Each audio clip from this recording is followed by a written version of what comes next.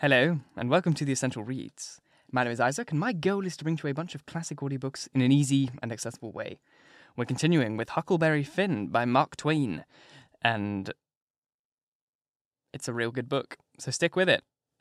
Really good. And I think everyone in America has to read it in school, regardless of the quality of the book. You all have to read it, so I'm here to help. You can listen to me instead of reading a book.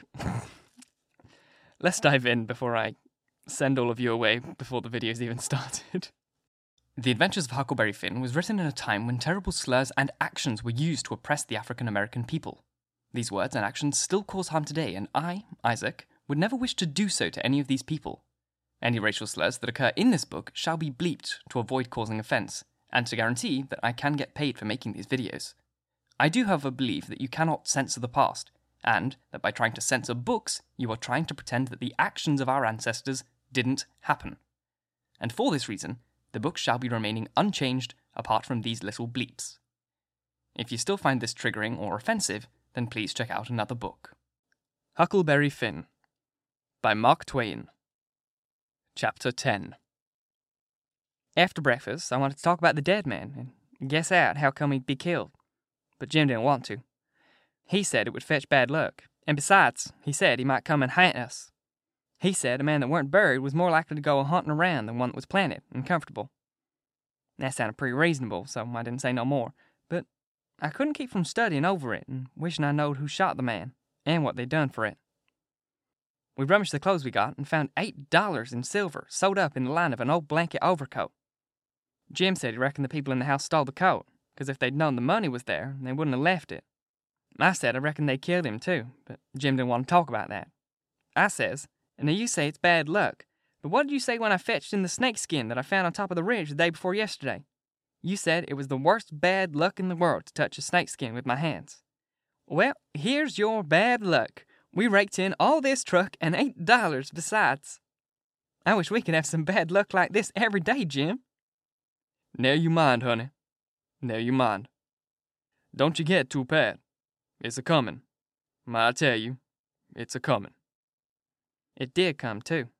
It was a Tuesday we had that talk. Well, after dinner Friday, we was laying around in the grass in the upper end of the ridge, and got out of tobacco. I went to the cavern to get some, and found a rattlesnake in there. I killed him and curled him up at the end of Jim's blanket, ever so natural, thinking it'd be fun when Jim found him there. Well, by night I forgot about the snake. When Jim flung himself down on the blanket while I struck a light, the snake's mate was there, and bit him. He jumped up, yelling, and the first thing the light showed was the varmint, curled up, ready for another spring. I laid him out in a second with a stick, and Jim grabbed Pap's whiskey gun and began to pour it down. Well, he was barefooted, and the snake bit him right on the heel. That comes of my being such a fool as not to remember that wherever you leave a dead snake, its mate always comes there and curls around him. Jim told me to chop off the snake's head and throw it away, and then skin the body and roast a piece of it. I done it, and he eat it, and said it would help cure him. He made me take off the rattles and tie them around his wrist, too. He said that would help. Then I slid out, quiet, and threw the snakes away amidst the bushes, for I wasn't going to let Jim find out it was all my fault. Not if I could help it. Jim sucked and sucked at the jug, and now and then he got out of his head and pitched around and yelled. But every time he come to himself, he went sucking at the jug again. His foot swelled up pretty big, and so did his leg. But by and by the drunk begun to come, and so I judged he was all right. But I'd rather be bit with a snake than Pap's whiskey. Jim was laid up for 4 days and nights. Then the smelling was all gone, and he was around. I made up my mind I wouldn't ever take a hold of a snakeskin again with my hands, now that I see what had come of it. Jim said he reckoned I would believe him next time, and he said that handling a snakeskin caused such awful bad luck, maybe we hadn't got to the end of it yet. He said he'd rather see the new moon over his left shoulder as much as 1,000 times than take up a snakeskin with his hands. Well, I was getting to feel that way myself, though I've always reckoned that looking at the new moon over your left shoulder is one of the carelessest and foolishest things a body can do. Old Hart Bunker done it once and bragged about it, and in less than 2 years he got drunk and spread himself out so that he was just a kind of layer, as you may say. And they slid him edgeways between 2 barn doors for a coffin and buried him so they say, but I didn't see it. Pap told me. But anyways, It all come from looking at the moon that way, like a fool. Well, the days went along, and the river went down between its banks again. And about the first thing we done was to bait one of the big hooks with a skinned rabbit, and set it and catch a catfish that was as big as a man, being 6 foot and 2 inches long, and weighed over 200 pounds. We couldn't handle him, of course. He would have flung us into Illinois. We just sat there and watched him rip and tear around till he drowned. We found a brass button in his stomach, and a round ball, and lots of rubbish. We split the ball open with the hatchet, and there was spool in it.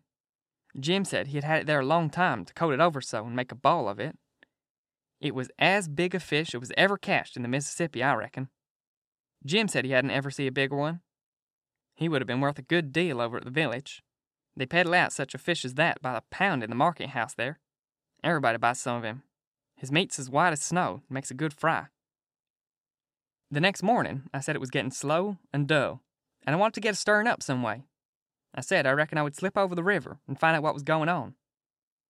Jim liked that motion, but he said I must go in the dark and look sharp. And then he studied it over and said, couldn't I put on some of them old things and dress it like a girl? That was a good notion, too. So we shortened up one of the calico dresses, and I turned my trouser legs to my knees and got into it. Jim hitched it behind with the hooks, and it was a fair fit. I put on the sunbonnet and tied it under my chin. And then for a body to look in and see my face was like looking down the joint of a stovepipe. Jim said nobody would know me, even in the daytime, hardly. I practiced around all day to get the hang of things, and by I could do pretty well in them. Only Jim said I didn't walk like a girl, and he said I must quit pulling up my gown to get my breeches pockets. I took notice and done better. I started up the Illinois shore in my canoe just after dark. I started across the town from a little below the ferry landing, and the drift of the current fetched me in at the bottom of the town. I tied up and started along the bank. There was a light burning in a little shanty that hadn't been lived in a long time, and I wondered who took up quarters there. I slipped up and peeped in at the window. There was a woman about 40-year-old in there, knitting by a candle that was on a pine table. I didn't know her face. She was a stranger, for you couldn't start a face in that town that I didn't know. Now this was lucky, because I was weakening. I was getting afraid I'd come. People might know my voice and find me out. But if this woman had been in such a little town 2 days, she could tell me all I wanted to know. So I knocked at the door, and made up my mind I wouldn't forget I was a girl. Thank you so very much for listening. If you enjoyed, please like, comment, share, all that jazz. And if you really enjoyed, do subscribe, because there's more to come.